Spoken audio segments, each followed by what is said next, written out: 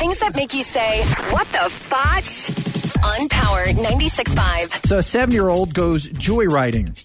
This all went down in Indiana. A boy recently led cops on a high and low speed chase. Officers followed the car as it weaved in and out of traffic at 40 miles per hour. The boy was crashed into a metal fence after an officer activated his lights.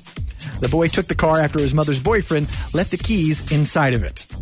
Is he okay? He's fine. Well, I mean, you should know. I mean, wasn't this Kingston? You said he's 7 years old. Was your boyfriend or some guy over and he left the keys in the car? Oh, yeah, Scott. Some guy was over and left the keys in my car and Teeny was out playing in the road and decided to get in the car and drive off. No. Well, listen, you and Kingston are the exact same size, so obviously he can see over the steering wheel. Probably sits on the same book. You have to adjust the seat at all. He just sits on the same book that you do. What the